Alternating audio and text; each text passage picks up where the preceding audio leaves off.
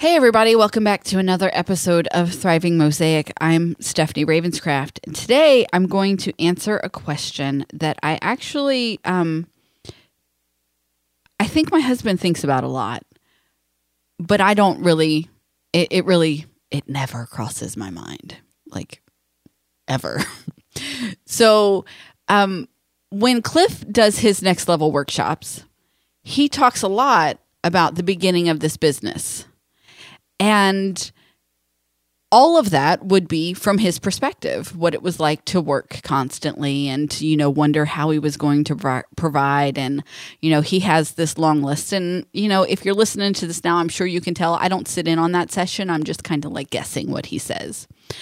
But in the preparation for these next level workshops and this material, it's got his mind thinking, what was 2008 like from my perspective? And I can tell you, again, listen, I never think about 2008, ever. Whether that's because I'm blocking a traumatic event from my mind or because I was so busy, I have no memory of it. I don't know. But I never sit down and think, what was that like for me? Because it's gone and it's past and I don't need to think about it right now or ever. Well, right now I do, because I'm going to tell you guys a little bit of what I can vaguely remember of what 2008 was like for me. And so I'm going to tell you, Cliff did the question prompts for this. So I'm reading right off of a prompter, because really, I don't have thoughts about 2008, but I'm going to answer his questions that he's come up with. How did you feel about zero income for 9 months? So let me explain that before he left insurance, we were already living from a month ahead. So he would keep all of his paychecks from, we'll use December, because he left in December and we started in January. So he would save all of his checks from the month of December, and then that would be our income that we would spend on our January budget. And that's how we had been living for years. And it worked for us. It really did. So in January of 2008, we lived off of his salary from December of 2007, his last month in insurance. So January wasn't a problem. Well, we had that figured out that in February, we lived off of the Christmas bonus that he received from his last year in insurance. And in March, we had it planned out to live off of our income tax return. And that was, I got it. I do know that that's 3 months. I know that all by myself. So that covered the first 3 months. But then going into April, we had no idea how we were going to make money, how we were going to pay our bills or feed our kids or any of that. So going from what was a considerably very, very cushy income to zero income was very difficult. Very difficult. And had a huge learning curve in how to say no all the time. And it wasn't just no to the kids, and it wasn't just no to myself. Sometimes it was no to Cliff, who, seemingly lives in his own little world down here. He's down here in his bubble. And it was a different down here at the time, but it was still down here. And that's how we refer to Cliff's office, because we keep him in the basement down there. He could just go down there and stew, and, nobody needs to know he's there until he, needs to come up and make himself known. And so it was a big learning curve in going from having a very nice income to having zero income at all. And just the things that we had to change, or I'll use the word sacrifice, to build and to make this work. I knew from the moment I told him to quit his job that it was the right decision.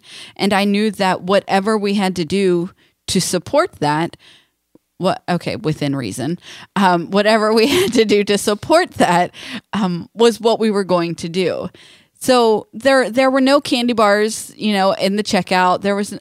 I remember walking past a huge box of Matchbox cars in the middle of the aisle at Kroger, and the team, the manager of the store and and his team were standing around the box having a meeting, actually talking about how that box was there to, as kids who are, throwing tantrums at the end, because you start over at the produce and you go all the way through the store like a little maze rat that you are until you get over to the dairy. And then right after you leave the dairy, you get the, that's where the box of Matchbox cars, what was sitting. And he talked about, how it's there for all of the kids who are throwing tantrums, because at that point their mom will give them anything. I'm like, clearly you don't know anything about moms, because if my kid's throwing a tantrum, I'm leaving my whole cart of groceries sitting here and I'm leaving. Like, you don't know anything.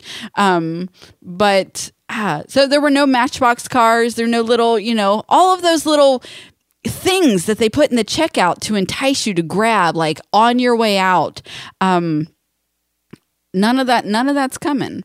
We had at that point in time already established our weekly eat out night. Well, we didn't have any more weekly eat out nights. We were eating in and we weren't eating good. So there was a lot of Hamburger Helper. There was a lot of Hamburger Helper, which I despised, because I actually had to eat some of that growing up, and I was very, very hurt in the heart to have to feed that to my kids.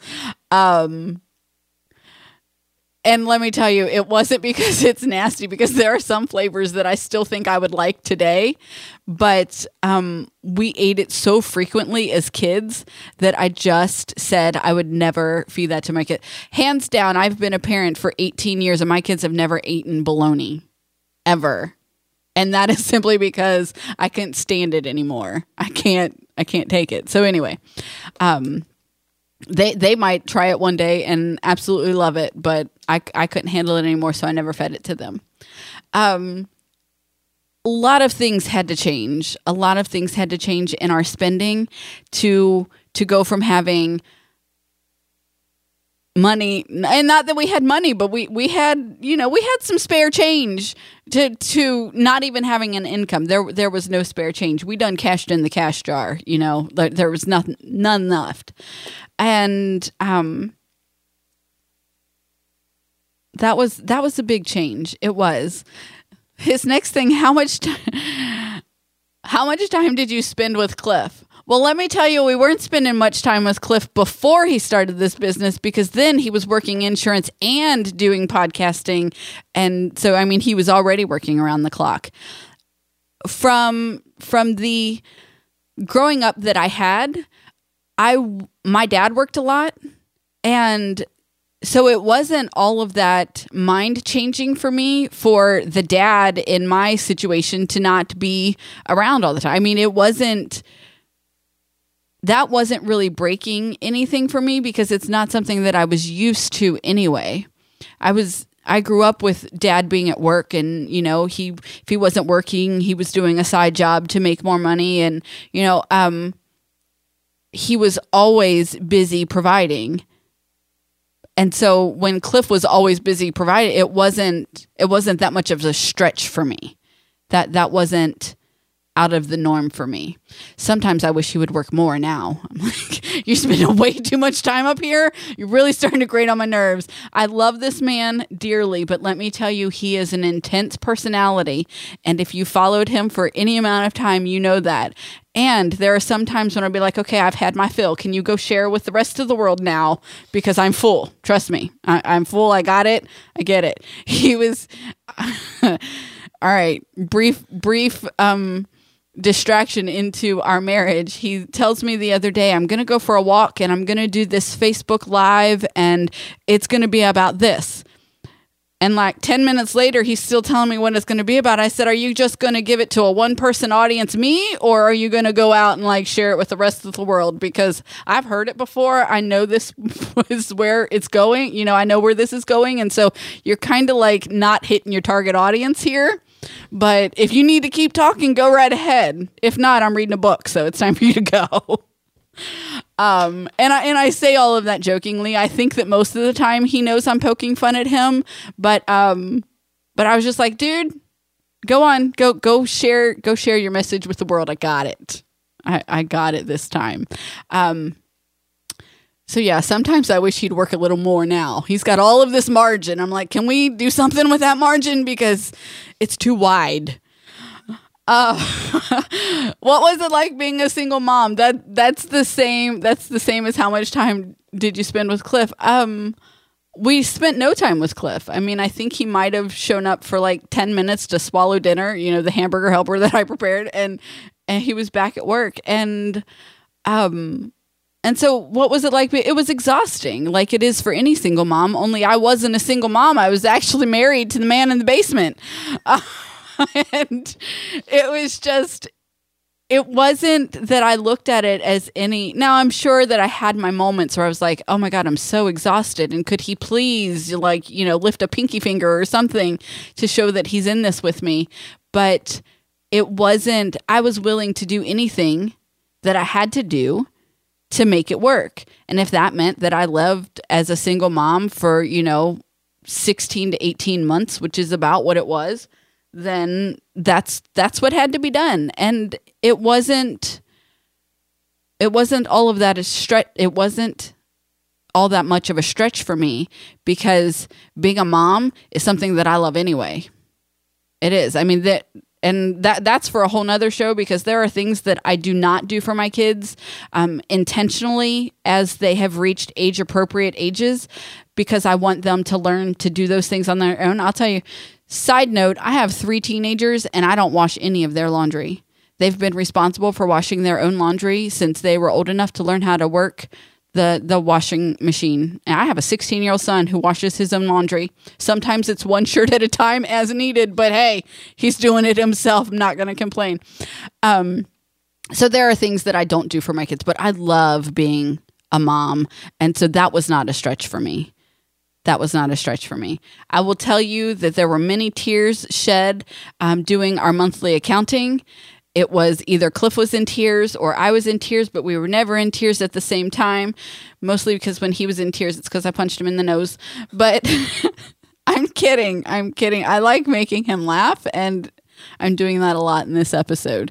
Monthly accounting was hard because you had these expenses that had to get done, and understanding that the business expenses had to be paid before the personal expenses. And then you're looking at the personal expenses going, this is a funny joke, because either, there's no money there to cover it, or it's really ridiculous that this family of 5 is living on this amount of money.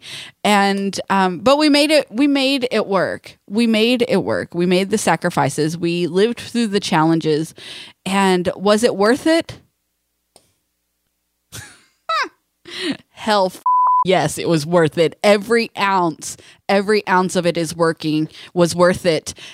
We worked, and then we worked some more, and it was so worth it, because as one of my least favorite people in the world, Dave Ramsey, says, sometimes you have to live like no one else so that later in life you can live like no one else. And let me tell you, being on the second side of that live like no one else is one of the best freaking places to be.